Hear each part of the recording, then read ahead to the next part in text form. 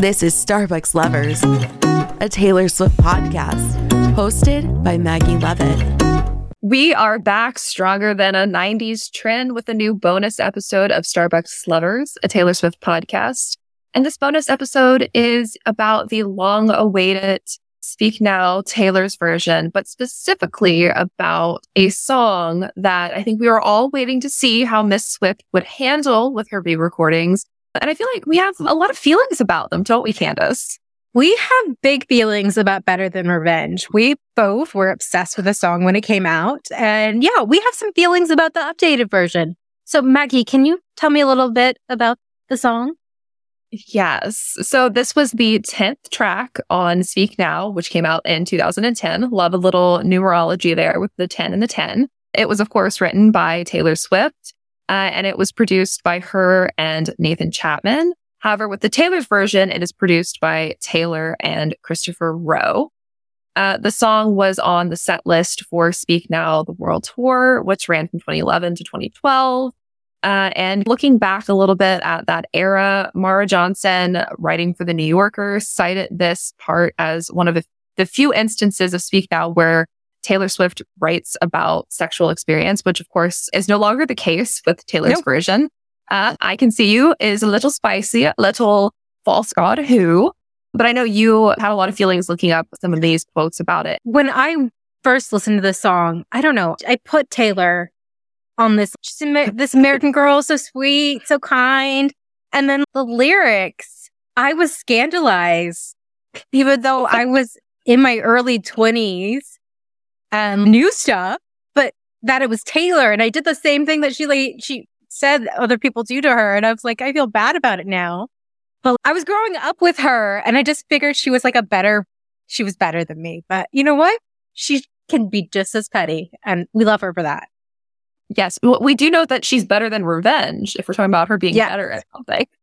It is so funny to think about because I think I was 17, 18 when this came out. And I was raised on Paramore and Avril Lavigne, which also had these like really reactionary songs to being slighted by a romantic interest and like painting the other woman as like the other woman, which is like obviously something that's so prevalent in media and the media that like we were raised with, the same as Taylor was raised with. So it was very much like on brand for the vibes of like the 2009s, 10s, that whole era. The aughts and the teens were very much slut shamey. Like, I can't necessarily say like I'm surprised that she changed the lyrics the way that she did, considering there has been such a cultural shift in the way that we approach this. But it was something that like you and I were talking about like in the lead up to recording this that I think is really like fascinating.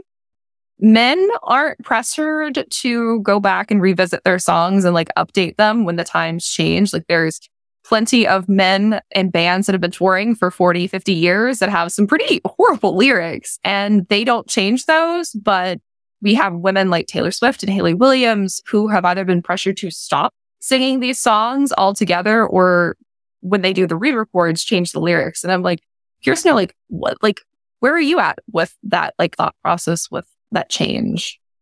Yeah, Paramore at the concert, she just started to sing that again, right?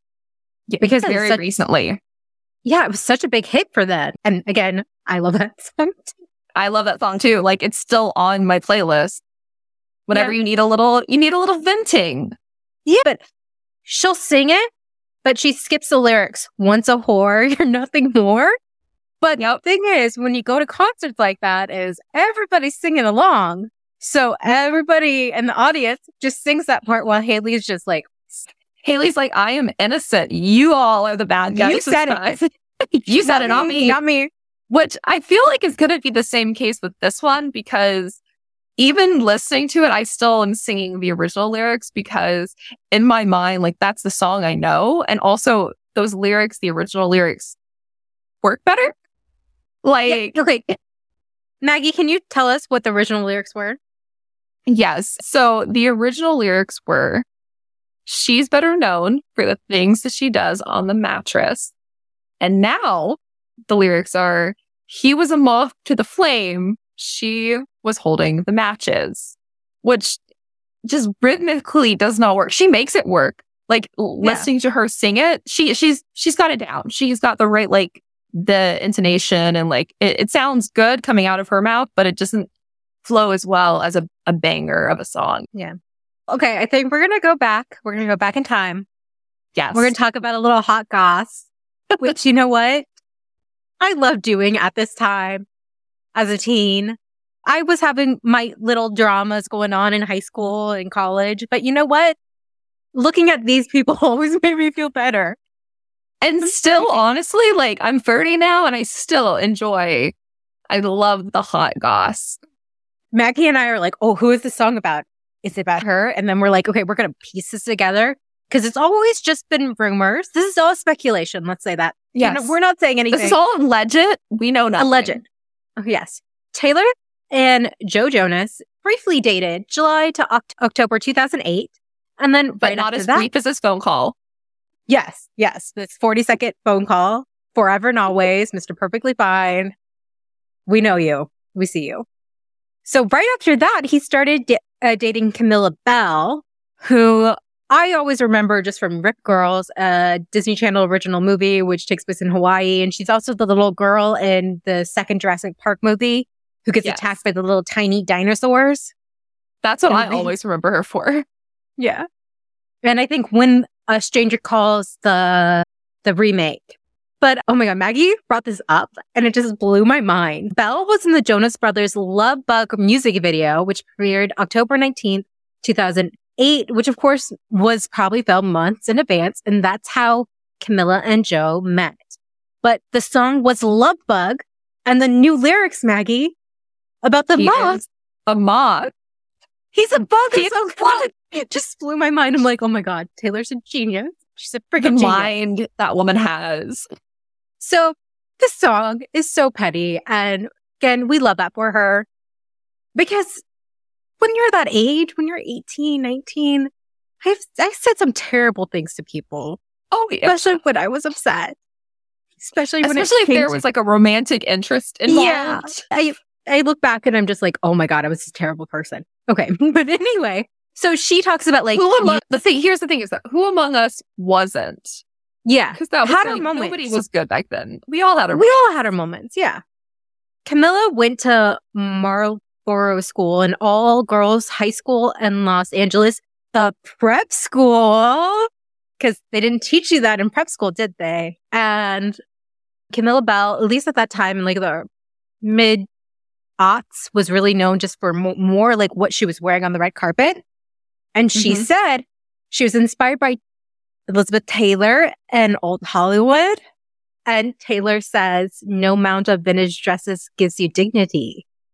Which is a spicy comment. And Camilla has voiced her opinions when Katy Perry and Taylor were going at it on Twitter. So Camilla thinks this is about her. So allegedly. But going back to 18-year-olds, we could be bitches. And the thing is, like, we can't take back what we said and did. We can't rewrite it. And I feel like Taylor shouldn't either. Yeah. I hate that she felt like she had to capitulate to like the voices online. And I feel this way about a lot of aspects of her life because I feel like she is, like her lyrics say, a pathological people pleaser. And this is definitely a prime example of that because I understand that like, the lyrics are in poor taste, but I don't think they're necessarily the worst thing anybody has ever sang in a song. And the whole song is that vibe. Highlight it. Like wearing pretty dresses doesn't give you dignity is a pretty big slam for two teenage girls because that's painting very Scarlet Letter vibes. And it's slut shaming a little bit. And also it's just blaming the woman, the other woman, when it's the guy who made the commitment to you is the one who's doing the actual bad thing. Yeah. Just as someone who like once in college was dating a guy. He said he broke up with his girlfriend. He lied. It was not my fault. No, you weren't the actual other woman. No revenge, please. What I think is so interesting, and we see this in a lot of corners of the internet, whether you're talking about the media that you consume or the books that you read or the fanfic you write, there's this idea that just because you felt this at one time or just because you're like writing this, that you like think this is the good thing, this is the right thing. Like there's no like line now where you could sing a song like this and like obviously not feel that way anymore. And not still like be pinned for like, oh, you were slut shaming. That's the feeling I had when I was 18 years old. I can still sing the song and like also condone that kind of behavior. Like, you don't have to change it, if that makes sense. Like singing about those love songs that she had years ago, you know, like with relationships that are over and done with. Those songs are still like the entirety of Lover. She realized this just a couple of years later in 2014. She told The Guardian, I was 18 when I wrote that. That's the age you are when you think someone can actually take your boyfriend. Then you grow up and realize that no one can take someone from you if they don't want to leave. Exactly. So she grew up. She realized what we all do eventually. Like, the other person is not the one you should be upset with. Exactly. And I do also think that just in general, it seems like, and maybe this is a side effect of how hard everybody went after Jake Gyllenhaal. I feel like Speak Now has been both a very strange rollout. The fact that she didn't change her profile picture on anything from Midnights until yesterday when the album dropped, I thought was weird. The fact that there was like no promo. Obviously, the album leaked ahead of time. We didn't get the fun solving the vault track puzzle or anything like that.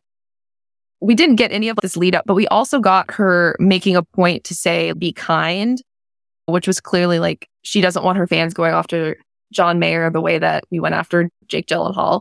And I think you said we, Maggie. You said we.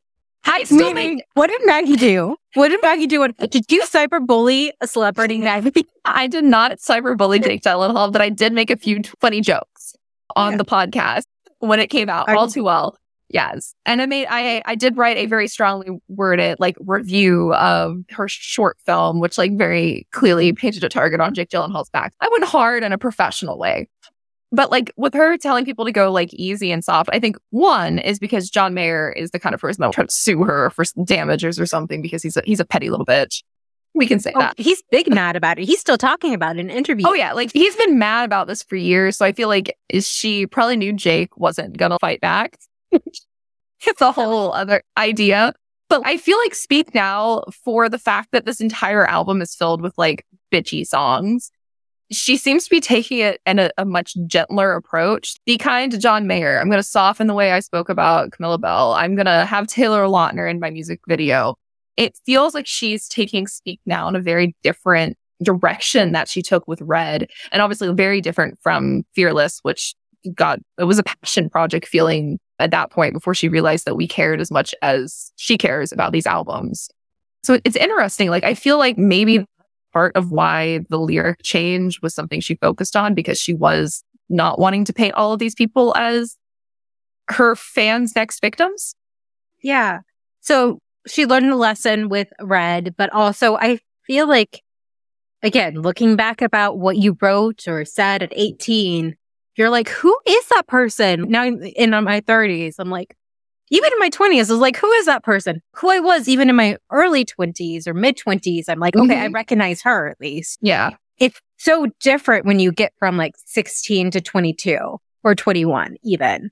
Oh, yeah. So I feel like she's like, I was her. Maybe. Feel like I don't know her. That was Ashley. But yeah, Speak Now, she only, before, when like we went to the Philadelphia concert, she only sang Enchanted from it. Yeah. Which I'm fine with, because Enchanted's my fave. It's my top 5 Taylor songs. But even the way that she uses it in the tour, it feels like a palate cleanser in between eras. Second half is, because it's like Lover, which she definitely seems to be a little bit less thrilled with than she was like for the Amazon Prime concert that she did like right after it came out and stuff like that. Because obviously different context now for her. Yeah. But then the rest of the thing is like you got Reputation in 1989 and Folklore, Evermore, Midnight, straight bangers for the next half after Enchanted. It's very interesting how she used it as like a transition point. And maybe when we talk about the next re-recording, we'll see that there's more symbolism in there for the tour, because I do feel like the way that she handled Speak Now, both in the concert and the rollout of it, are not dissimilar from each other, very much casual. This is the thing that's happening. This is another album that's dropping. It's very different. It's so different. Like, she doesn't have her original album at all represented in the concert, her debut. Yeah, that's true. Which I thought we might get like a little bit of teardrop. And which kind of worries me about how Debut is going to be dropped, which I also think, like, I've long held the belief that Debut is going to be the last one, because that's her owning her name at that point. Yeah. Like, it's a good way to kick off the final re-recording. But it is weird, especially since Speak Now has so much symbolism for her as a songwriter, because it's her, she did the entire album. So. Yeah. And so I thought it would be a bigger fanfare, is what I'm getting at. Yeah. Different. I just want to bring up, like we talked about Speak Now, it's just a bitchy album, which is fine. It's so bitchy. Again, we love it. Like, even just the song Speak Now, which is like this imaginary story about a guy she loves marrying the wrong woman. And she's just like her snotty little family, all dressed in pastel, and she's yelling at a bridesmaid. Just like coming up with a worse woman. Like, it's so much like a meaner version of her New Girl character. Like, she speaks. She got to stand up. But even the previous album with like You Belong With Me? Fearless. In Fearless. Even in Fearless, like You Belong With Me, she pits herself against another woman where she's like, I wear a t-shirt, she wears high heels. She's your captain and I'm on the bleachers. Yeah. I mean, it's not as she's doing stuff on the mattress kind of level thing, but it's still like there. And yeah, just changing those lyrics does not change the song enough to justify it. Comparatively to talking about the Taylor Swift debut album, Picture to Burn, where she says, that's fine, when she's talking about breaking up with a guy and saying, you're going to tell your friends I'm crazy, which you are, Taylor. But that lives with her. Yeah. That lives with her for the rest of her life. She puts out like once in an album, but like, I'm crazy. And we're like, we know. Like, we know. We are too. But she's like, that's fine. I'll tell mine you're gay. Mm-hmm. As in like, as a negative thing. Like, that's what happened, like the mid. Which was, again, that was the mid-aughts were that way. Yep. And the lyrics is now, that's fine. You won't mind if I say, by the way, kind of thing. But that lyric change, one, yay, no homophobia, Taylor. We applaud that. Yeah. Bare minimum with that one. But two, it doesn't change the point of the song. It's the same. She still has her daddy threatening him if he comes around again, he's going to make you sorry. Like, the song is still the same. It doesn't change the context at all. Exactly. And I guess, like, again, I don't know what I'm trying to say with, like, and the context isn't bad. The song isn't, like, a bad thing. It's a guy breaks your heart. You're going to be like, I'm going to date all your best friends kind of thing. Just a reacting at 15, 16, like, what you're going to do when you get your heart broken and you're past the sad and you're just at the mad stage. This song, even changing those lyrics, he was a moth to the flame. She's holding the mattress. She's holding the mattress. She's holding the mattress. She's like, known for this. Holding the mattress with me. It doesn't change the context either. No. It doesn't. It still paints him as the innocent that was lured in by her wicked ways. Honestly, I feel like if she was going to change the lyrics to this at all, she should have also added, instead of she learns, there's nothing better, I do nothing better than revenge, it's they. I feel like she should have changed to they, because there's two to tango, Taylor. She's like, no, actually, I'm on good terms with Joe now, so he's actually innocent. She's like, I already wrote like all these songs about him already. Joe the first. I don't think she's on good terms with Joe the second. No. Had to throw in that singer there. Yeah, you got to. But yeah, it just, the Picture to Burn thing, it doesn't change the intensity of what she's saying in the song. This one changes the intensity, but it's still not. The rest of the song still exists. The rest of the song still exists. It's still slut shame. Yeah. And that's okay. And the thing is about these re-recordings, it's cool. I love getting vault songs. Castles Crumplin' is on a repeat. in my car. My dog's complaining. Foolish one is mine. The two. Relatable. That one feels so, that brings me back to like freshman year of college. It's really bad. Yeah. I don't like that. I don't like that, Taylor. You're making me feel things. But anyway, the thing about these are they're supposed to be like, so we can listen to her songs without paying the bad people money. Also, these are a time capsule thing. Like this is who you were, Taylor. It's okay. We all make mistakes. Some of us just do it and it gets on the Billboard top 100 list. Yeah. It's just, I feel like she shouldn't have done both versions. She should have done two versions or have sung as a surprise song and then like, I'm choosing to change these lyrics, but I recorded it for you all to have the original song, but I own it. Like, there's a lot of ways that she could have done it. And it's not like it's ever going to be back on the charts in the same way that it was before. So there's no, I don't know. The impact is different. The impact already exists. The other songs still exist, whether we want to acknowledge it or not. It's still on Spotify. It's still on people's Apple accounts. People still have the CDs. That song still exists and will exist forever. Yeah. It didn't change that. I was re-listening to it before the new album came out because I bought the album. I already gave the money. Can't get more money out of me for it. So no Swifties come at me. I'm one of y'all. I should hope you're one of us. I know. Wear the freaking shirt and everything. I wait there. But you're like, I've been there. I've been there. I've lived it. I've been there since the freaking beginning, y'all. You've been there, did that, and got the t-shirt. Literally. But yeah, it's just, those lyrics, they're memorable. We're not going to forget them, Taylor. I'm sorry. No. And like, it's not even, like, I'm not saying worse as in bad. It's not even like the most eyebrow raising. I guess that's the word I'll use. Not even the most eyebrow raising lyric of her career. Like, I think for me personally, it was at the time. Contextually. Yeah. That was like, she was no longer Miss Americana. She was shifting into like the pop rock vibe out of the good girl Tennessee fake twang thing that she'd been doing previously. Yeah. It was a big change. And it's just like that thing of like, oh, she's growing up. She's having grown up relationships. She went from this high school, like even more like middle school. Oh, teardrops on my guitar. We're talking on the phone all night kind of thing, like you do in high school kind of thing. Now we're getting into grown up relationships. And I'm like, oh, she's there with me. When did that happen? Like, cause she seems like she's not that much younger than me, but she feels younger than me just because of what she was.